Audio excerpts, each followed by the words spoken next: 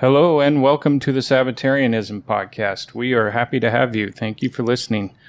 We want to encourage everyone to start first at reading your Bible for yourself and then start at the beginning of these podcasts. We do not repeat ourselves. We're not going to go over things that we've already talked about in the past. So please start in the beginning and work forward. But we do appreciate your listenership. So, my name is Justin. I have with me Richard Davis. Good afternoon, Richard Davis. Good afternoon, Justin, and everyone else. Yeah. And once again, Mr. Neil Saul is with us. Hello, Neil. No longer just a sidekick, huh? No. I gave you full status. You're now a co-host as well. We're not doing the host-co-host thing anymore. I nixed that as well as giving the number, and I'm just not going to conform to all those things that other people do on podcasts, just because. All right, so I have something that I would like to discuss before we get going back in Luke. We're going to start in Luke 10 and keep working forward and keep our study going here, but I have something from last week that I want to talk about, something that I kind of worked through in my head, and I've worked it out for myself, but I wanted to maybe share it with other listeners out there that might have thought the same thing that I did. And that is on the Transfiguration last week when we talked about how it could be actually Moses and Elijah and that they were raised up for that purpose to come and talk. And Neil, you gave the example of Samuel when King Saul went to the sorceress or whatever they called her, and she called up the dead Samuel. And I had a real problem with that in particular. Not a problem, but it weighed on me this week. I was thinking about it a lot. And the reason why is I thought, well, if so, then the Messiah wasn't the first to be raised from the dead. But it occurred to me that there were many other instances where people had been raised. Lazarus was raised. In Matthew's account of when the Messiah actually dies, he talks about how people came up out of the grave. There was the person that touched Elijah's bones. Paul, I believe, raised someone. So there's many other examples of people being risen. But what had occurred to me was all of those, in every case, I guess we don't know for sure, but they all went back to the grave. Whereas the Messiah did not. He was permanently raised. So he would still be the first of that. And so it kind of settled things in my mind as to this could be a possibility that it was actually Samuel in the instance with King Saul. And it was actually, at least as a possibility, Moses and Elijah. So just wanted to share that, and you guys feel free to comment if you'd like. Does that all make sense to you? Well, yeah, it might be. I mean, all we know is what we're told, and then we're left with trying to understand that. And it's not anything I would argue with anyone about. Sure. For most of my adult life, I've thought that the spirit in the person of Samuel was not really Samuel. Then one day it occurred to me that perhaps it was, because he said, why have you called me up before my time? And he could have been in a spirit form, it could have been in a physical form, but like you say, it didn't last. Yeah, not like the Messiah. No. Well, and I'd point out, too, that in chapter 9 of Luke, where it says a cloud had descended on him, and a voice came out of the cloud, "This is my son, my chosen one, listen to him." And when the voice had spoken, Jesus was found alone. They were gone. Okay. Previously, we're told that while he was praying, the appearance of his face was altered and his clothing became dazzling white. Okay, he's showing a glimpse of his glorified body. A glimpse of the kingdom, of things to come for those people watching. In every other case, they were not resurrected to a glorified body, but to a physical body. That's a good point. And then died. So So I guess Samuel would have been more of a spiritual body, and Elijah and Moses were glorified in their appearance. Not in this account, I don't think. No. I don't know. Yeah, I don't know. I wasn't there. We're told what we're told, and I don't think there's anything to argue about. Definitely not. But it kind of stuck with me from last week, so I just wanted to share that with the people out there. Neil, I think you have something else to kind of offer about today. Well, I'd been, going through the synoptic gospels as we go through Luke and bringing up certain points when they were basically needed or brought some clarity. For those unfamiliar with the term, synoptic gospels are Matthew, Mark, and Luke. They're all very similar in structure. And some versions of that will include John, but his are very seldom. It's a very different gospel. Very seldom the same. But in these next 4 or 5, maybe 6 chapters, you don't find it of Luke. From at least 10 through 16, you get no account in either Matthew or Mark. So these are largely things that are exclusive to Luke. Yeah. That's an interesting anecdote there. So, all right, let's get started here. Richard, I don't guess you have anything? No. You wanted to? Yep, I figured. Will you read today again for us? I'll try. All right, Luke 10. After these things, the Lord appointed 70 others also, and sent them 2 by 2 before his face into every city and place where he himself was about to go. Then he said to them, The harvest truly is great, but the laborers are few. Therefore pray the Lord of the harvest to send out laborers into his harvest. Go your way. Behold, I send you out as lambs among wolves. Carry neither money, bag, knapsack, nor sandals, and greet no one along the road. But whatever house you enter, first say, Peace to this house. And if a son of peace is there, your peace will rest on it. If not, it will return to you. And remain in the same house, eating and drinking such things as they give. For the laborer is worthy of his wages. Do not go from house to house. Whatever city you enter, and they receive you, eat such things as are set before you. And heal the sick there, and say to them, The kingdom of God has come near to you. But whatever city you enter, and they do not receive you, go out into its streets and say, The very dust of your city which clings to us, we wipe off against you. Nevertheless, know this, that the kingdom of God has come near you. But I say to you that it will be better. It will be more tolerant in that day for Sodom than for that city. I'll just stop right there. Okay. He's talking here, obviously, about going out to the cities of the scattered Israelites. Because it's not the time for the Gentiles yet. And those cities of peace are shalom, those that would be looking for this and would witness the miracles. And that's the reason he gave them power to perform miracles and would invite them in and accept the word that they're given to offer it. But if that spirit of that person rejected it, to dust off the feet against them. And that verse 12 is very critical. It says, But I say to you that it will be more tolerable in that day of Sodom than for that city.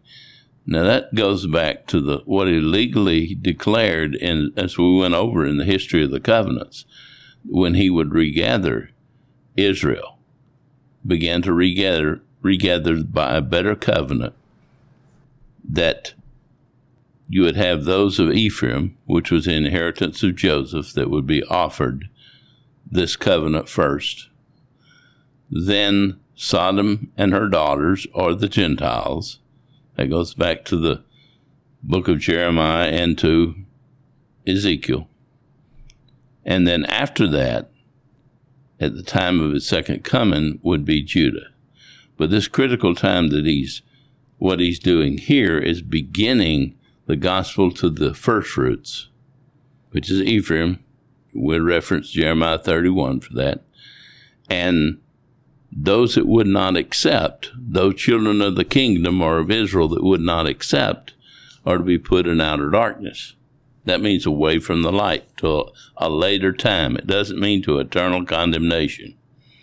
And it would be better in that day for Sodom and her daughters, as the prophecy said, than for those with Judah and her daughters. Because the people of Sodom had never known it. That's right. Whereas these people have, and they rejected it. Yes. Therefore, it's better for Sodom. Yes. So, if anybody hasn't been here, go back to and understands what that's about. Go back to the history of the covenants. We went through that order.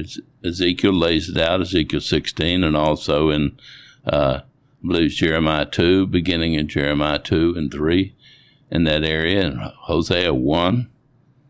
All the prophecies that list Israel or the scattered kingdom as of the northern kingdom as being those that would be offered this gospel first, because while they had been disobedient and cast off first, Judah and her daughters or those aligned with her, had been even more evil after having seen what happened to the northern kingdom. Therefore, the judgment on them would be greater. Mm-hmm. Yeah.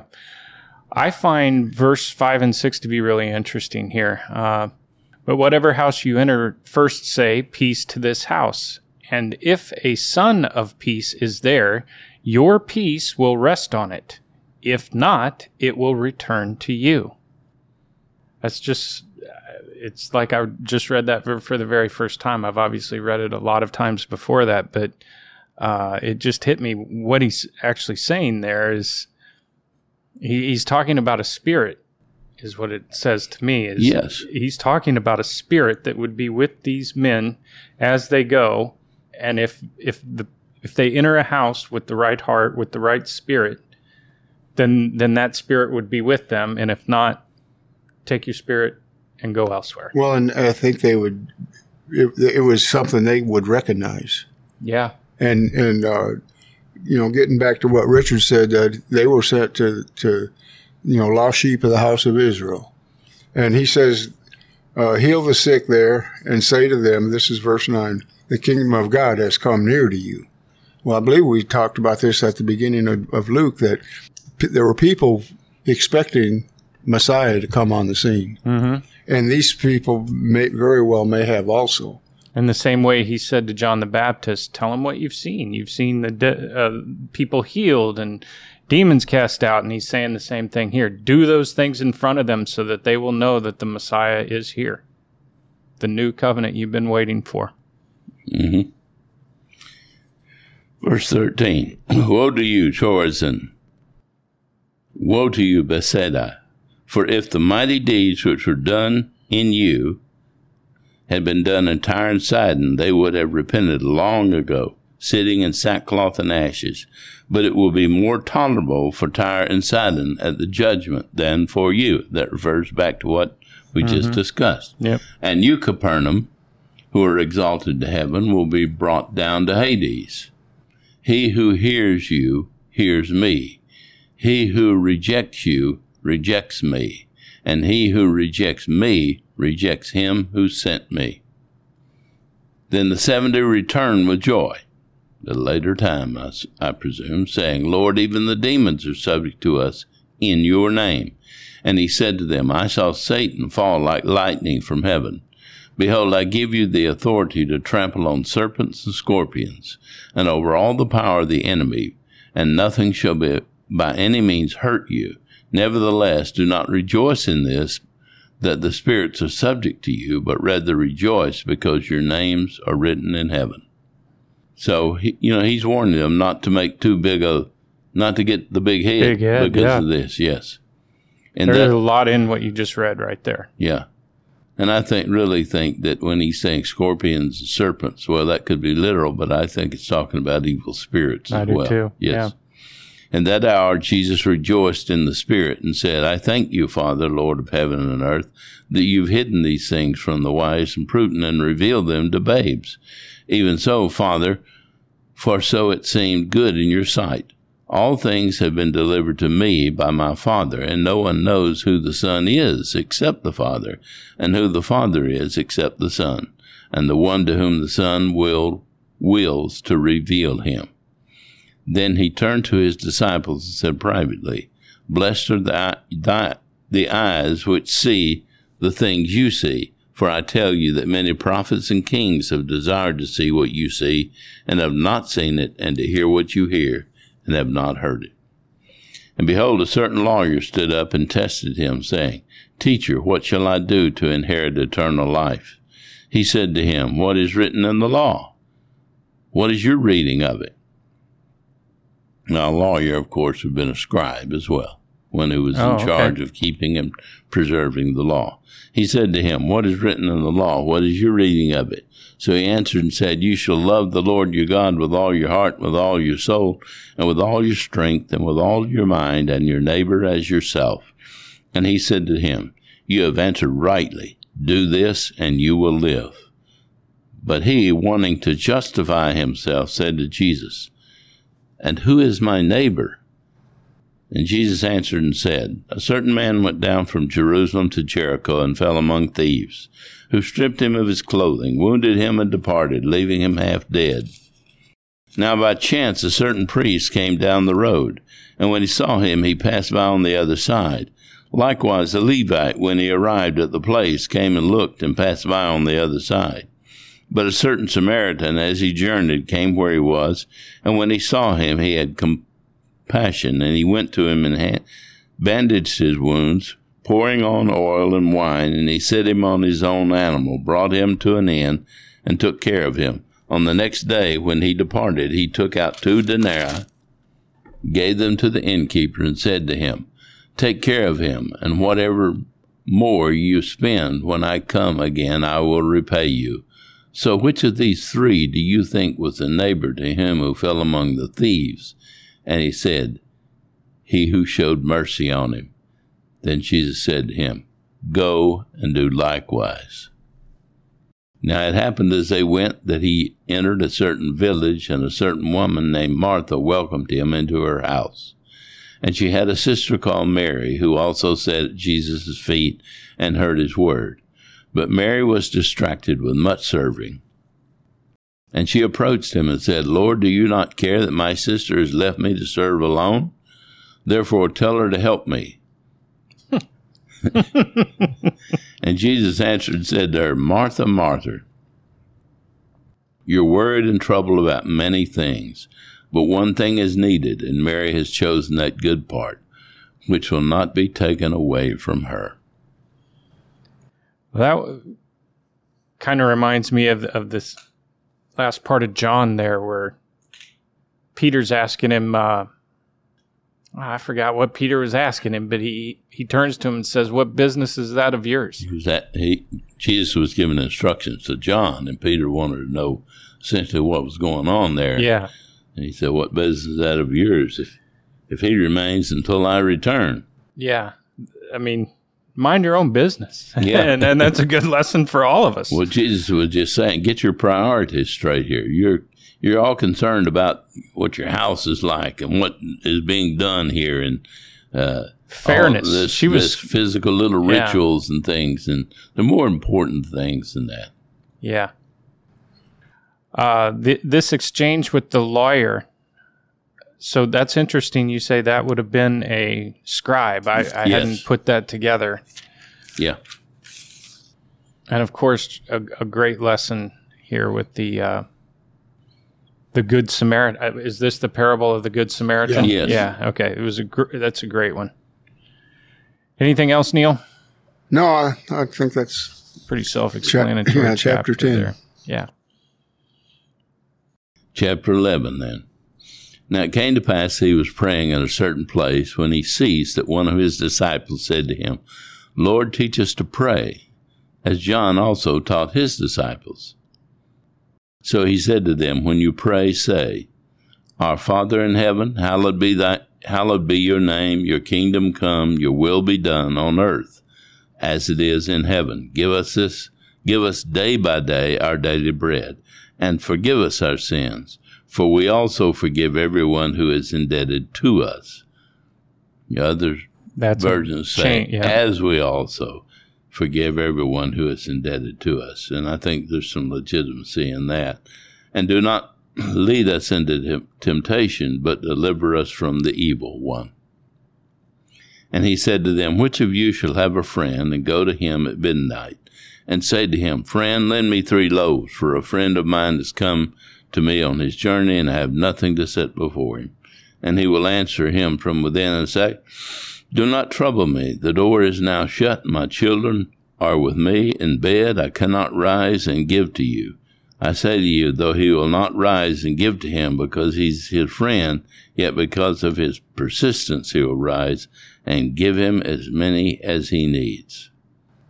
So I say to you, ask and it will be given to you. Seek and you will find. Knock and it will be opened to you. For everyone who asks receives, and he who seeks finds, and to him who knocks it will be opened. If a man asks for bread from any father among you, will he give him a stone? Or if he asks for a fish, will he give him a serpent instead of a fish? Or if he asks for an egg, will he offer him a scorpion? If you then, being evil, know how to give good gifts to your children, how much more will your heavenly Father give the Holy Spirit to those who ask him? So the lesson here is God does know what you need, but you're still supposed to pray to him. Yes. And with persistence. Yes. And he will give you what you need, and it's not always what you think you need. Right. Need and want are two different things. Right. That's a whole lesson in and of itself. Right. And I think it's interesting. Ask, A, seek, S, K, knock, A-S-K, ask. But the finality of it is in verse 13, if you then, who being are evil, know how to give good gifts to your children, how much more will the Heavenly Father give the Holy Spirit to those who ask? This isn't about getting a Ferrari. Right. It's about... Or whatever. Yeah. What you really need is the Holy Spirit. Exactly. And then everything else falls into place. Then your contentment, all these things that we desire in life occur. You'll realize you don't need a Ferrari if you have the Holy Spirit. Well, but rent money would be nice sometimes. Yeah. Verse 14. And he was casting out a demon, and it was mute. So it was, when the demon had gone out, that the mute spoke, and the multitudes marveled. But some of them said, He casts out demons by Beelzebub, the ruler of the demons.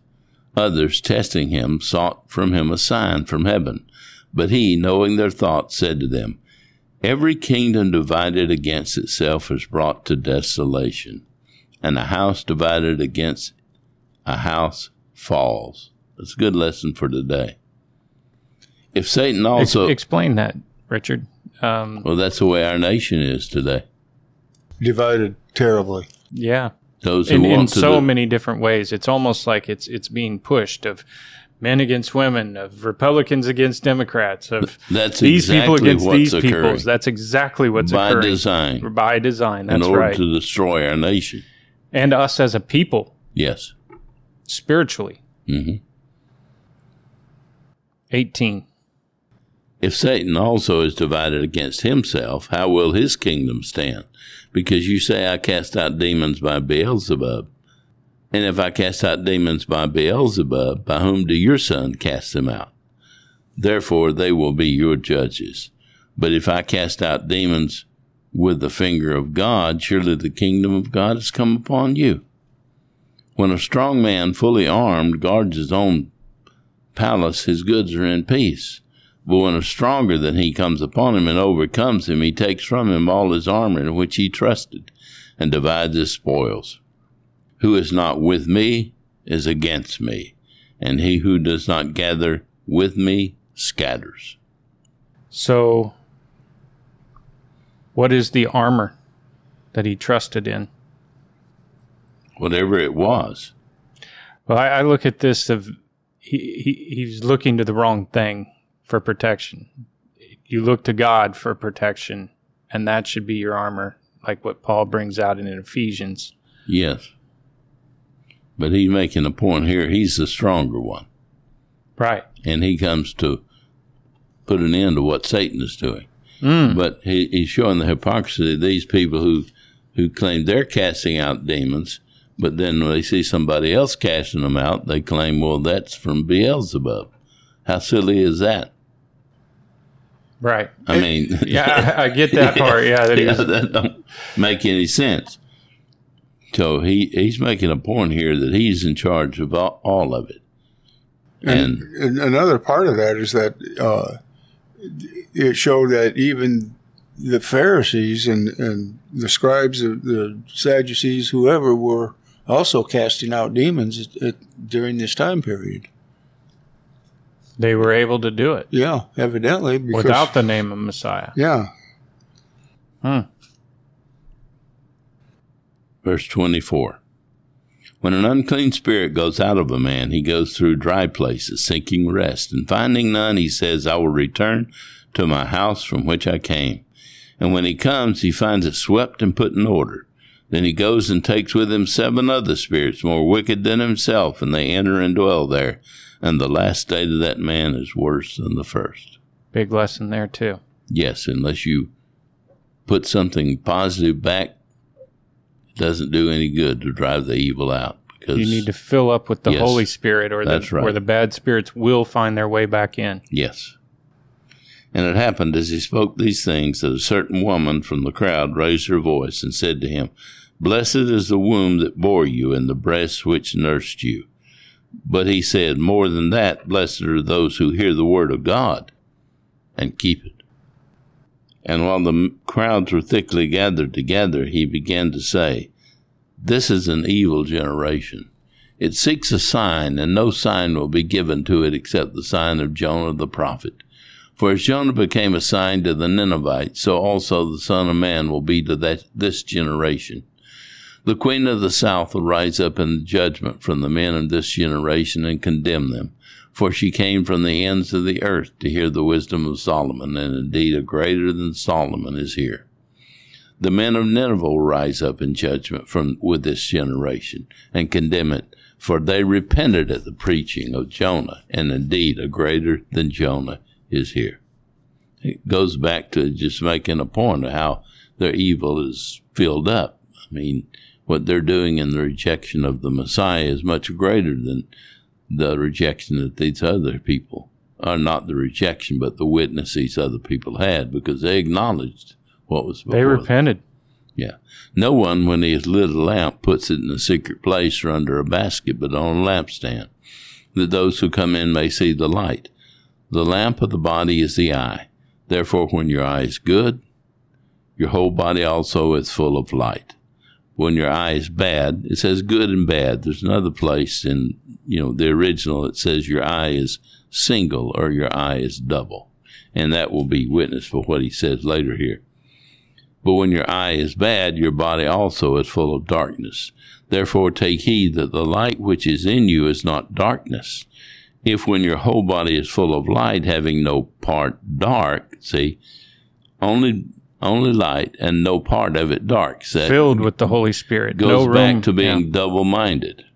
You have your own self-motive involved in what you know and understand.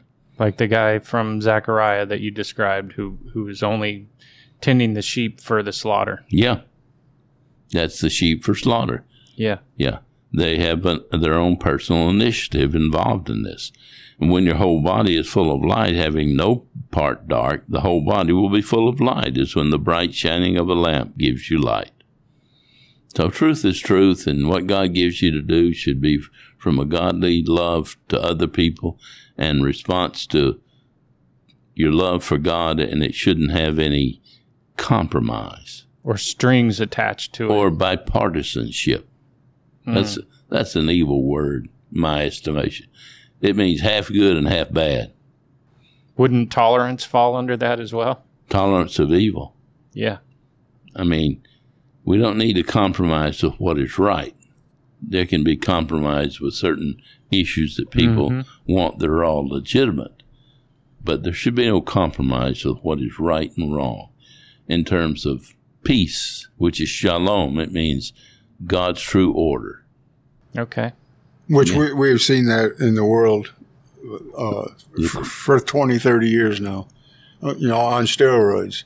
What do you mean? The bipartisanship and the, the compromise with evil. Yeah, right. That's what I see. Yeah. That's what I see. And as he spoke, a certain Pharisee asked him to dine with him. So he went in and sat down to eat. When the Pharisee saw it, he marveled that he had not first washed before dinner. Then the Lord said to him, "Now you Pharisees, make the outside of the cup and dish clean, but your inward part is full of greed and wickedness." Now, I believe that we can compare this right here to Matthew 23. I don't know if that's exactly at the same moment or account, but he's covering the same issue here. Now, you Pharisees make the outside of the cup and dish clean, but your inward part is full of greed and wickedness. Foolish ones, did not he who made the outside make the inside also? But rather give alms of such things that you have. Then indeed all things are clean to you. But woe to you, Pharisees, for you tithe mint and rue and all manner of herbs, and pass by justice and the love of God. Those you ought to have done without leaving the others undone. Put the right thing in the right order. If you really love God and others, you're gonna follow the laws and the rules and the procedure that equals love and how you relate to others as well as God. But get your heart right. You're not going to be justified by works. No. Get the heart right, and the rest of it will. Right. If your heart's right, that will fall in place. Right. Woe to you, Pharisees, for you love the best seats in the synagogues and greetings in the marketplace. Woe to you, scribes and Pharisees, hypocrites, for you're like graves which are not seen, and the men who walk over them are not aware of them. Then one of the lawyers answered and said to him, "Teacher, by saying these things you reproach us also." And he said, "Woe to you also, lawyers or scribes, for you load men with burdens hard to bear, and you yourselves do not touch the burdens with one of your fingers. Woe to you, for you build the tombs of the prophets, and your fathers killed them. In fact, you bear witness that you approve the deeds of your fathers, for they indeed killed them, and you build their tombs. Therefore the wisdom of God also said, I will send them prophets and apostles, and some of them they will kill and persecute, that the blood of all the prophets which was shed from the foundation of the world may be required of this generation, from the blood of Abel to the blood of Zechariah, who perished between the altar and the temple. Yes, I say to you, it shall be required of this generation." That really goes back also to the prayer of Stephen before he was stoned. Woe to you, lawyers, for you have taken away the key of knowledge. Now, the key of knowledge is also called the key to the house of David. We get Isaiah 22, and from the book of Revelation that tells you that only Christ is able to open shut that at this time. Now, they had been formerly charged, them and their fathers, with preserving the laws of God as God had given them, and they had corrupted them. They had the scepter. Yeah. And he's here to take it away because of these things. That's right. You did not enter in yourselves, and those who were entering in you hindered. And he said these things and as he said these things to him, the scribes and Pharisees began to assail him vehemently and to cross-examine him about many things, lying in wait for him and seeking to catch him in something he might say, that they might accuse him. So it made them mad when he told them the truth about themselves. Well, to kind of set the scene here, this would be the equivalent of a man walking into Congress and just scorching them. Yeah. Taking every single one of them to task to their face. Yeah. This was a pretty big deal here of what he's doing, and I'm sure that they were just aghast. No one had ever treated them like this. Or any of the seminaries across the country. They believe that they're God's authority and Right. God's all knowledge. Some of all knowledge of God and truth has been given to them. And he's coming here and saying the double-mindedness, the politics of you and your organization and your motives and why you're doing this for money or power or self-importance or greed or to be seen of men. All these things are double-mindedness. Have gone to the point where you cannot understand that you represent the opposite of what God's word is about.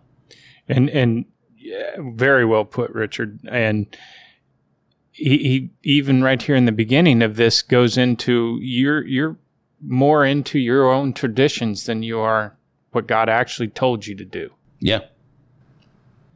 And that's why they were being cut off. Yeah.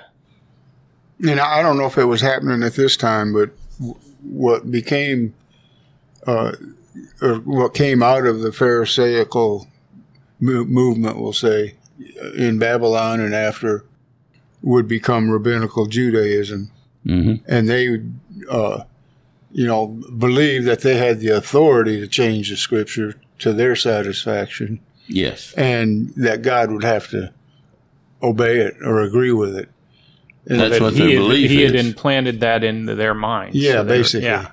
And that is, just as corrupt and double-mindedness as you can get. Yeah. And I find this part, too, where they say, hey, teacher, by saying these things, you reproach us also. And then he just tore into them, too. I love this part. Yeah. And there's a lot of exclamation points here.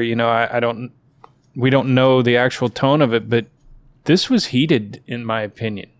This was not just him having a conversation. He was getting after these men. Chapter 12. In the meantime, when an innumerable multitude of people had gathered together, so that they trampled one another, he began to say to his disciples, first of all, beware of the leaven of the Pharisees, which is hypocrisy. For there's nothing covered that will not be revealed, nor hidden that will not be known. Therefore, whatever you have spoken in the dark will be heard in the light, and what you've spoken in the ear in inner rooms will be proclaimed in the housetops. And I say to you, my friends, do not be afraid of those who kill the body, and after that have no more that they can do. But I will show you whom you should fear. Fear him who, after he is killed, has power to cast into hell. Yes, I say to you, fear him. Are not 5 sparrows sold for 2 copper coins, and not one of them is forgotten before God? But the very hairs of your head are all numbered. Do not fear, therefore, you are of more value than many sparrows. Well, that's good to know. Yeah. Because we're told today that we're not, that every little animal is greater than all human life by the pantheist. So let's cover this part here. Fear him after he is killed, who, after he is killed, has power to cast into hell. Yes, I say to you, fear him. Well, I know there's another place that says that he said what he said was, fear him was able to kill the spirit, both the body and the spirit, right? Which will, whatever destruction that the final comes death. Upon it. Yes. Yeah, to completely end things. I personally do not believe in and I don't think either one of you do either, of eternal punishment for anyone. Or eternal punishing. Right. Yeah, there'll be an eternal punishment. It'll be forever. It just means lights out. You're done. That's right. Destroy means away destroy. From God. Yeah. It doesn't mean eternal life in some hellfire. It means destroy. Right. Period. Verse 8. Also I say to you, whoever confesses me before men, him the Son of Man also will confess before the angels of God. But he who denies me before men will be denied before the angels of God. And anyone who speaks a word against the Son of Man, it will be forgiven him. But to him who blasphemes against the Holy Spirit, it will not be forgiven. Now when they bring you to the synagogues and magistrates and authorities, do not worry about how or what you should answer, or what you should say, for the Holy Spirit will teach you in that very hour what you ought to say. Then one from the crowd said to him, Teacher, tell my brother to divide the inheritance with me. But he said to him, Man, who made me a judge or an arbiter over you? And he said to them, Take heed and beware of covetousness, for one's life does not consist in the abundance of the things he possesses. Then he spoke a parable to them, saying, The ground of a certain rich man yielded plentifully. And he thought within himself, saying, What shall I do, since I have no room to store my crops? So he said, I will do this. I'll pull down my barns and build greater, and there I'll store all my crops and my goods. And I will say to my soul, Soul, you have many goods laid up for many years. Take your ease, drink, and be merry. But God said to him, Fool, this night your soul will be required of you.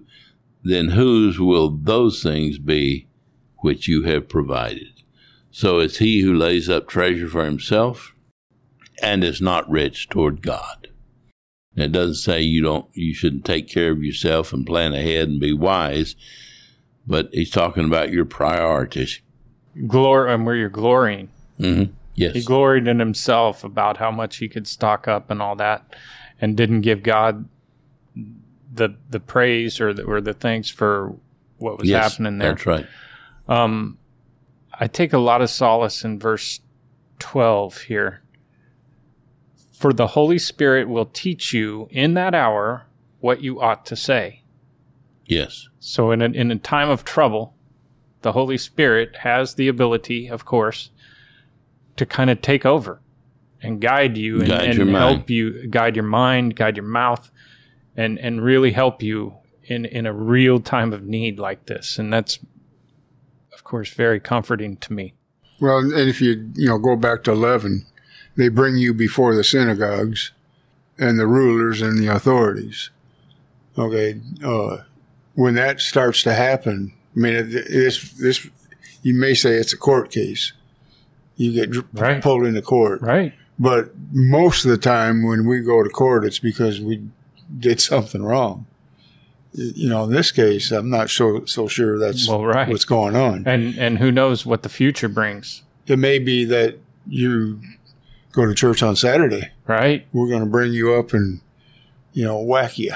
Yeah. Who knows what the future brings? And that's why we all know that, the end times sound pretty scary. Who knows when they are, what's going to happen, all that. I don't get into much of that. But if things like that do start to happen, this tells me that the Holy Spirit, if it's inside of me and I just allow it to work, that it will take over and help guide me and direct me through those perilous times, through those times of trouble. If we get to a point in our lives where things are like that, death may be preferred. Well, yeah. Yeah, that's what he said back here earlier in the chapter. He said, Don't fear people that can kill you. Yeah. I mean, it's only temporary. You better fear God. Right. Verse 22, Then he said to his disciples, Therefore I say to you, do not worry about your life, what you will eat, or about the body, what you will put on. Life is more than food, and the body is more than clothing. Consider the ravens, for they neither sow nor reap, nor which have neither storehouse nor barn, and God feeds them. Of how much more value are you than the birds? And which of you by worrying can add 1 cubit to his stature? And I think it's important to notice who he's talking to here. Of course, preachers will tell their congregations this, and that's legitimate. He's talking to the people that are going to carry the word of God. And these words here are a great condemnation on those who peddled the word of God, as Paul would call it, for money. He said, don't even have what you're going to eat tomorrow on your mind. God knows what you need. How much more value are you than the birds, and which of you worrying can add 1 cubit to his stature? If you then are not able to do the least, why are you anxious for the rest? Consider the lilies, how they grow. They neither toil nor spin. Yet I say to you, even Solomon in all his glory was not arrayed like one of these. If then God so clothes the grass, which today is in the field and tomorrow is thrown into the oven, how much more will he clothe you, O you of little faith? And do not seek what you should eat or what you should drink, nor have an anxious mind. For all these things the nations of the world seek after, and your Father knows that you need these things. But seek the kingdom of God, and all these things will be added to you. It goes back to what we were saying earlier. Yes. Fill yourself up with the Holy Spirit and things will work out. And remember who he's talking to. He's talking to his apostles, his disciples who will become the apostles. And he's saying, if you want to be pure in mind and pure in motive and pure in heart, you don't let these things get in the way, because you become double-minded. Just look at Paul's experiences when he was carrying the gospel, going to Rome shipwrecked and gets beaten there and jailed and then snake bit under house arrest. Yet he had food, he had clothing, he had everything he needed. Good point. But seek the kingdom of God, and all these things will be added to you. That's what you need to eat. It doesn't mean great wealth. Do not fear, little flock, for it's your Father's good pleasure to give you the kingdom. Sell what you have and give alms. Provide yourself money bags, which do not grow old, a treasure in the heavens that does not fail, where no thief approaches nor moth destroys. For where your treasure is, there your heart will be also. Critical point. Where your mind is. That's right. Your mind and your motive is going to be on what's important to you. If you're worried about money, if your mind is fixated on money, then that's your God. Yeah. And that's not wrong. We could put 1 Corinthians 9, Paul's writings, into the context here, where he said, I have to eat, and I have a right to lead without a wife and have children if I want to, but that's not my initiative. That's not my will. And if it were, then that's all I'd have coming. Well, if that's your glory, then that's your glory. Yeah, then you have your reward. Yeah. But a laborer is worthy of his hire. Mm-hmm. Yeah. Okay. Same time, you have to eat. Yeah. But if you make that the preaching of the gospel a money-making adventure, then that's all you'll ever have. Yes, that's all you're going to get. That's what he's saying. Paul said that. He said, then I have my reward. Like Christ said to those who preach, give great sermons in order to be seen of men. They have their reward. Men see them. But those efforts have no more fruitfulness than that. Or like the Pharisees that he just excoriated in the chapter before, that they love getting seen in the synagogues and all the privileges and being held up in high regard in the community. That's your reward. Yes. You're getting nothing else. It's and all this context, the historical time was being said to his disciples. It was instruction to them who would become the apostles who would lay the foundation of the New Testament church. And when preachers then use this in order to take from people, and I say that because I've heard it with my own ears, don't worry about what you're going to pay your rent with. Give us money to do this and that and the other. That's a misapplication of this. He's talking to these preachers. You better get this out of your mind, out of your head. This is in the context of double-mindedness. Don't worry about these things. God will give you what you need. This is in the context of Christ sending out the 70. Give no thought about this. You'll be provided for. God will make sure you will. But don't lay up treasure for yourself. Verse 35. Let your waist be girded and your lamps burning, and you yourself be like men who wait for their master when he will return from the wedding, that when he comes and knocks, they may open to him immediately. Blessed are those servants whom the master, when he comes, will find watching. Surely I say to you that he will gird himself and have them sit down to eat, and will come and serve them. And if he should come in the second watch or come in the third watch and find them so, blessed are those servants. But know this, that if the master of the house had known what hour the thief would come, he would have watched and not allowed his house to be broken into. Therefore you also be ready, for the Son of Man is coming at an hour you do not expect. Then Peter said to him, Lord, do you speak this parable only to us or to all the people? And the Lord said, Who then is that faithful and wise steward, whom the master will make ruler over his household to give them their portion of food in due season? Blessed is that servant whom his master will find so doing when he comes. Truly I say to you that he will make him ruler over all that he has. But if that servant says in his heart, My master is delaying his coming, and begins to beat the male and female servants, and to eat and drink and be drunk, the master of that servant will come in a day when he is not looking for him, and at an hour when he is not aware, and will cut him in two and appoint him his portion with the unbelievers. And that servant who knew his master's will and will not prepare himself to do according to his will shall be beaten with many stripes. But he who did not know, yet committed things deserving of stripes, shall be beaten with few.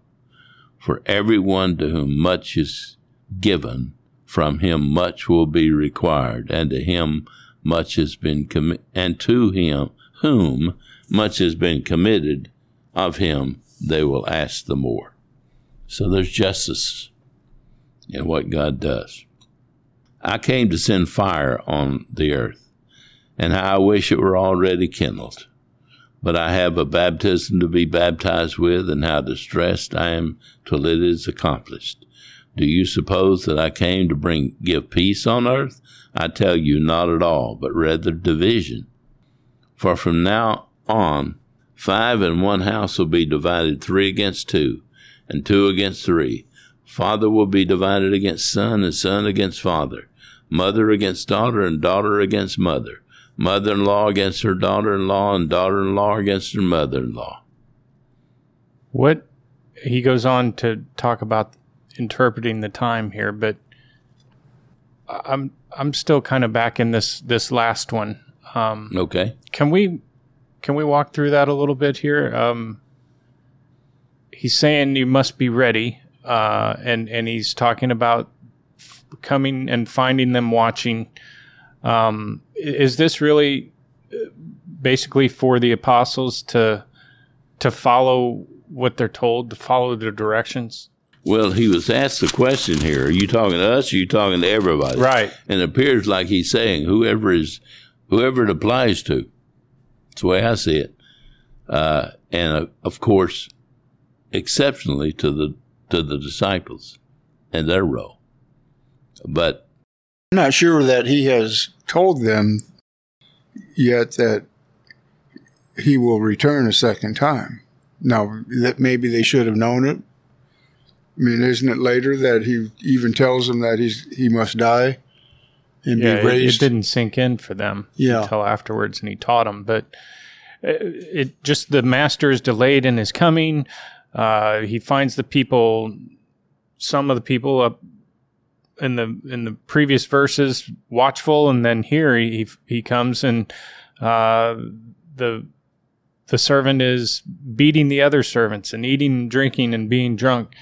I guess what's the real lesson that he's trying to teach here? He's saying that whenever God has given you something to do and your responsibility, get busy doing it and be diligent in doing it, and don't be slack in it, because God judges correctly. Don't be thinking there's time. I'll get to that when I get to that. Yeah. I need to do these other things. And it goes for everybody. And of course, Christ had told them that the parables were to hide the meaning from others he didn't want to know and to reveal to them. But it does not say in every single parable that we read here that he then gave a further explanation. And I believe that it was not until much later that these things came back and the understanding of it was given. Yeah. Mm. Well, and also Richard pointed it out at the end of that section. Everyone to whom, this is the last half of verse 48, everyone to whom much was given, of him much will be required. Yeah. And for him to whom they entrusted much, they will demand the more. You know, there's a justice principle there. Yes. Okay, I mean, he can give me and you and somebody else a gift, and we're expected to use it. but my gift may be totally different than yours, and I can only benefit a few people where you can benefit a whole bunch of people, and so on. So your reward is proportionate, and your penalty is proportionate. Equity, fairness. Yeah, equity. Yeah, To everyone. Yeah, right.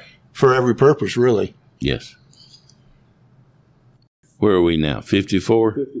Then he also said to the multitudes, whenever you see a cloud rising out of the west, immediately you say, a shower is coming.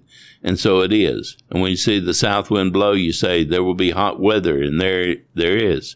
Hypocrites, you can discern the face of the sky and of the earth. But how is it you do not discern this time? Yes, and why? Even of yourselves. Do you not judge what is right? When you go with your adversary to the magistrate, make every effort along the way to settle with him, lest he drag you to the judge deliver you to the officer, and the officer throw you into prison. I tell you, you shall not depart from there until you have paid the very last mite. I came to send fire on the earth, and how I wish it were already kindled. Do you suppose I came to give peace on earth? I tell you, not at all, but rather division. Yes. What's he saying here? Because the time for him pouring out his Holy Spirit upon all mankind has not yet occurred. You see the hatred of Christians today, regardless of whatever brand of Christianity there is, even when whole households. God is not calling everybody. Christ is not calling everybody to the same thing at the same time. He gives judgment to where he gives judgment, and it's not all equal. And this environment, ever since his death, has caused persecution on Jews. It's caused persecution on Christians. Yeah. Yes, it didn't come to bring you happiness right now. He came to develop character and to raise up sons. And he has a longer plan of salvation for all mankind than is typically preached and believed today. The Garden of Eden is not here yet. That's not that time. Yeah. So we shouldn't look for it. He's telling them they should not be looking for it at that moment, because his death is going to bring something that's going to be a terrible time for many. Well, and they're kind of expecting him to be the conquering king, and that he's going to restore the kingdom of Israel, Oh, yeah. and that ain't what's coming. Yeah. No. I'm coming here to cause division, not unity. Okay, well, we are right at an hour, so I think we'll leave it here. Any parting thoughts? We just can't get more than 3 chapters in a week, can we? That's all right. We're slow readers. Let's take our time. No, it's good. I've been really enjoying these on Luke, so... Well, there are things here, as we read through, we can, I think, we could pause and discuss that for a while, but, our purposes, or my purpose anyway, is not to preach sermons to people. Anybody who has an interest in the Gospels has at their fingertips today the ability to study every one of these things and commentaries about these things. But, what we're trying to do here, I think, is to put it in the proper perspective of time and what we think is purity toward restoring the true gospel, or deliver the truth that was once delivered to the saints. Well, I think it also helps just hearing what the Spirit has shared with others. Yes. In an explanation of things. It's kind of sharing what the Spirit has shared with you, and I think it just helps us all, and hopefully that's where we're going with this.